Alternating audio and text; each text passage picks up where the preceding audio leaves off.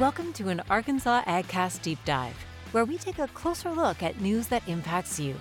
The Arkansas AgCast is brought to you by the Arkansas Farm Bureau Federation. All right. Welcome to the second episode of the AgCast Deep Dive series. We've developed this series as a way to break away from the ag news headlines and take a closer look at a topic that matters to our members. As always, this show is brought to you by the Arkansas Farm Bureau. I'm the host of today's episode, John McMinn, and I'm glad to welcome my colleague, Brandy Carroll, to the show. Brandy, welcome. Thank you. It's good to be here, John. Thanks for having me. Happy to have you. Mm-hmm. Well, Brandy wrote a little bit about the Farm Bill, so we're going to have her here today to talk a little bit more and no pun intended, deep dive into what the Farm Bill is. Brandy, can you give us a little bit about yourself, who you are, what you do here at Farm Bureau? Sure. My name is Brandy Carroll. I'm in the Commodity and Regulatory Affairs Department. Been here for almost 26 years. Currently work with the rice and cotton divisions, and am the director of market information. So all of the market comments and things that we distribute, like text messages and all the market information on the website, I work on that. Yeah. Where does it? Do you do something on the feed too? Or where does that market information come out on? So we have a market page on the website where you can see prices. They're delayed, but they are current futures prices, a lot of weather information, some commentary there from bar charts. We provide our own in-house commentary on the back of the press every week, and that is also published on the website. And we also have a text service, so folks can get text updates a few times a day on what the prices are. Awesome. Well, let's kind of dive into what the Farm Bill is and a little bit more about the paper you wrote. So let's just start with giving some basic information on the history of the Farm Bill and its purpose, more or less. Sure. So the first Farm Bill was passed as part of President Roosevelt's New Deal. It's the Agriculture Adjustment Act of 1933. So it was a while back, wasn't it? It was a while back. We've had some sort of farm legislation. It has evolved to become, the most influential piece of legislation affecting agriculture and ag-related industries. Typically, we have farm bills about every 5 years, although we have had several extensions and things over the years, especially in recent history. But we continue to evolve those programs, and, the every 5 years does allow Congress to really react to the changing situation in the world, particularly as it pertains to our farmers and ranchers. Gives us a chance to update that and make it more modern and, react to current conditions. Anything longer would just almost be out of date past that point, wouldn't it? That is, I think that's the theory behind that. Sometimes it seems frustrating when it feels like we've just got one done and we're starting a new one, but it does allow us to be a little more reactive and keep things up to date. Okay. Next question. All right. So why is the Farm Bill so important to agriculture, and what impacts does it have directly on our producers? Okay. Well, I kind of want to take that a little broader even and start with the fact that why is it important, period. And it's, it's vital to the security of the United States that agriculture continue to thrive, that we be food secure, Absolutely. That we produce our own food and be able to feed our citizens. So, farmers do operate in an ever-changing environment, subject to risk, not just from the weather, but also rising input costs, fluctuating commodity prices. There's a famous quote from President Kennedy, and he said, "The farmer is the only man in our economy who buys everything at retail, sells everything at wholesale, and pays the freight both ways." Yeah. That's it. That's nail on the head. So it's like an industry like no other. That you won't find a comparison anywhere else. You really don't. So first and foremost, the Farm Bill is important to farmers because it provides a safety net. Commodity programs like the marketing loan, agriculture risk coverage, and price loss coverage, the dairy margin coverage program, they provide a price floor for producers to protect against market downturns. The federal crop insurance program allows farmers to purchase insurance against adverse weather events at more reasonable prices for the premiums. Programs like that provide stability for farmers as they try to, weather all the changes from year to year. And they also provide stability, for farmers to obtain credit and those kinds of things, and help sort of even out all the bumps in the road along the way. Conservation programs provide assistance to landowners who are implementing sustainability initiatives on their land, both working land and marginal land that probably needs to come out of production. Yeah. But land is an investment, so these programs help take that land out of production without hurting farmers' bottom line. Yeah. Trade programs assist commodity organizations to promote our U.S. products around the world, which is important. We do produce more than we consume in a lot of areas, and so we need to be able to export that and sell those products. So the Farm Bill helps us do that. There are programs specific to forestry, to livestock, bio-based energy. Another important part is agriculture research. And in Arkansas, we will be celebrating the 25th anniversary of the Dale Bumpers Rice Research Center in Stuttgart. Really? This My year. hometown. That's right, your hometown. And, that is funded. It was a big deal when we were able to get a USDA Rice Research Center in Arkansas. Arkansas is the largest producer of rice, but all the research had been done in Texas. And so that was a big deal. But ARS, Ag Research Service, is funded through the Farm Bill. Okay. And so, that's one thing that we have here in Arkansas. And what's the year anniversary again? How many years? 25 years. 25. I was going to say, I don't remember not having that Rice Research Center in Stuttgart. It's been a staple there in our community for sure. That's right. And it's next door to the University of Arkansas. Yeah. Division of Ag to their Rice Research Center. So there's a lot of cooperative research that's able to go on, and it's been a real benefit to the state. Cool. I think it's interesting that production and agriculture isn't the largest portion of the Farm Bill spending, and I don't think a lot of people realize that aren't, whether you are involved in agriculture or not. So, can you explain how most of that budget is allocated if it's not in that production agriculture? Sure. There are a total of 12 titles in the Farm Bill, and most of those titles are focused on production ag and rural development and things that do directly impact farmers. However, almost 83% of all Farm Bill spending is focused on the nutrition title, and that is those are feeding programs like SNAP and WIC that provide food to low income families in the United States.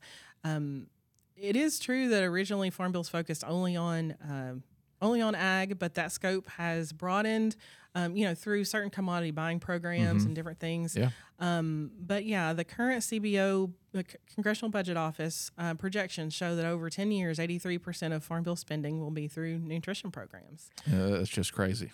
You say Farm Bill, you think of agriculture, and direct agriculture. So that's just, again, another comment. Right. And I mean, over the years, there's been a lot of debate about whether or not it's good to keep those programs combined. Currently, Farm Bureau policy does support a unified Farm Bill. And I think the logic there is that, we have a lot of urban legislators who might not understand the importance of a Farm Bill, but they certainly do understand the importance of those nutrition programs for their constituents. And so maintaining a comprehensive bill does help get that support where we might not have it. Yeah. So, well, food is agriculture. Without it, we wouldn't have it. That's right. I mean, they are connected. Yeah. So, well, you kind of alluded at it just a second ago, but in regards to Farm Bureau policy, where do we stand on the Farm Bill, and how do we direct our efforts going forward into this Farm Bill? So, anybody who's seen a Farm Bureau policy book knows that we have page after page after page of statements on Farm Bill programs. It's not a pocketbook anymore. It is not. But, with legislation this all-encompassing and so many programs in a Farm Bill, there's just a lot of policy that's very granular because so many of these programs, they look good on paper, but when we start to implement them, when farmers start to use them, there are lots of little issues. Things maybe didn't work exactly the same. And, we have a lot of ideas about how to tweak things and make things better. And so, our policy book contains a lot of those kinds of things. way too many to talk about on a podcast. Yeah. Nobody would sit through that. But I do think it's important for us to have those policies, though, because as regulations are written, as these programs are implemented, we can deep dive further in and, help USDA, help Congress make those programs more effective. From a bigger picture, though, Farm Bureau, probably the biggest picture. Our policy changed this year to support an increase in baseline funding for the Farm Bill. We mentioned the Congressional Budget Office earlier. They project spending for a Farm Bill on a 10-year basis, even though it's a 5-year bill. So it's a little confusing to me. But and it's based on the current bill. And so, but that baseline funding is considered the benchmark by which we measure a farm. Any changes are measured based upon that benchmark. And so in recent years, we've just had budget neutral bills, which means that we have not increased anything above the baseline spending. All the changes had to be encompassed in that baseline. But, since the passage of the 2018 Farm Bill, Congress has had to supplement Farm Bill payments at historic levels. Actually, between 2018 and 2021, ad hoc assistance payments comprised almost 70% of all direct payments to farmers. Wow. Now, obviously, we've had some extenuating circumstances in some there. Situations we've never dealt with before, haven't we? Right. The COVID-19 pandemic, of course, is a big part of that, and probably skews that to some degree. We've had market facilitation programs, but also though, just last year, at the end of last year, Congress had to, they approved a rice production program, which is an additional $250 million to support rice farms. Senator Bozeman helped get that passed, but, that was in reaction to skyrocketing input prices that made it very difficult for rice farms to be profitable.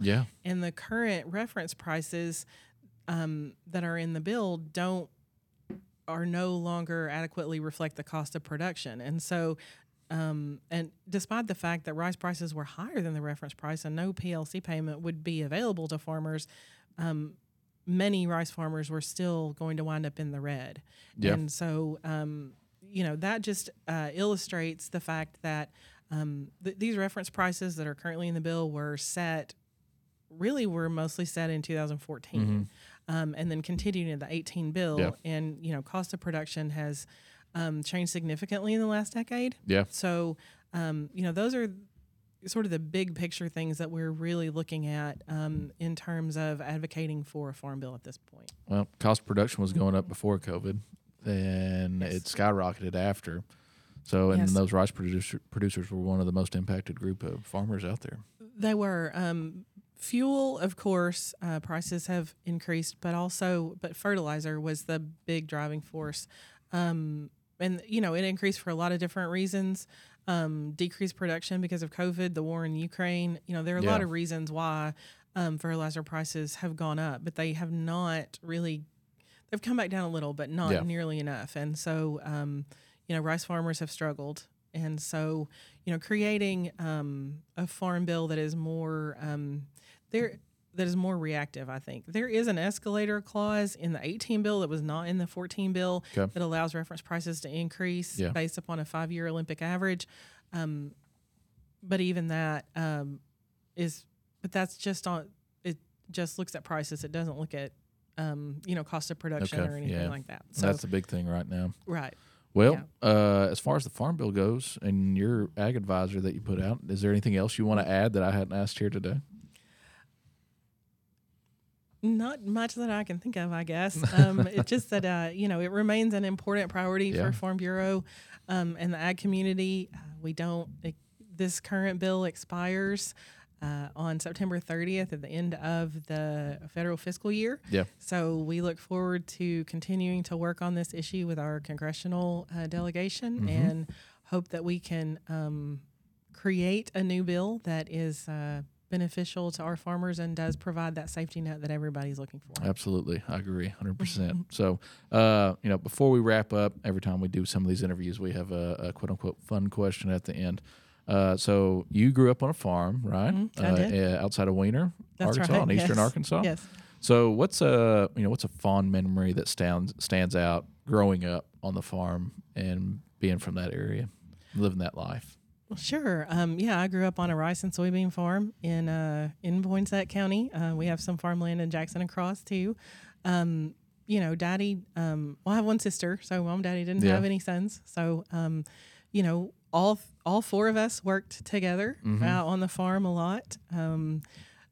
We probably one of the best things, they invested in some new land in Cross County that had not been cared for very well. Yeah. And so in order to clean that up, we water seeded that farm for a few years. And everybody sort of had their own role.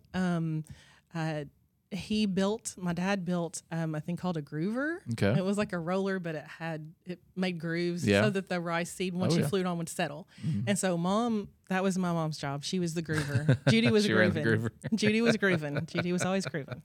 And Jennifer and I, flagged and all those things. But the farm at the time was in the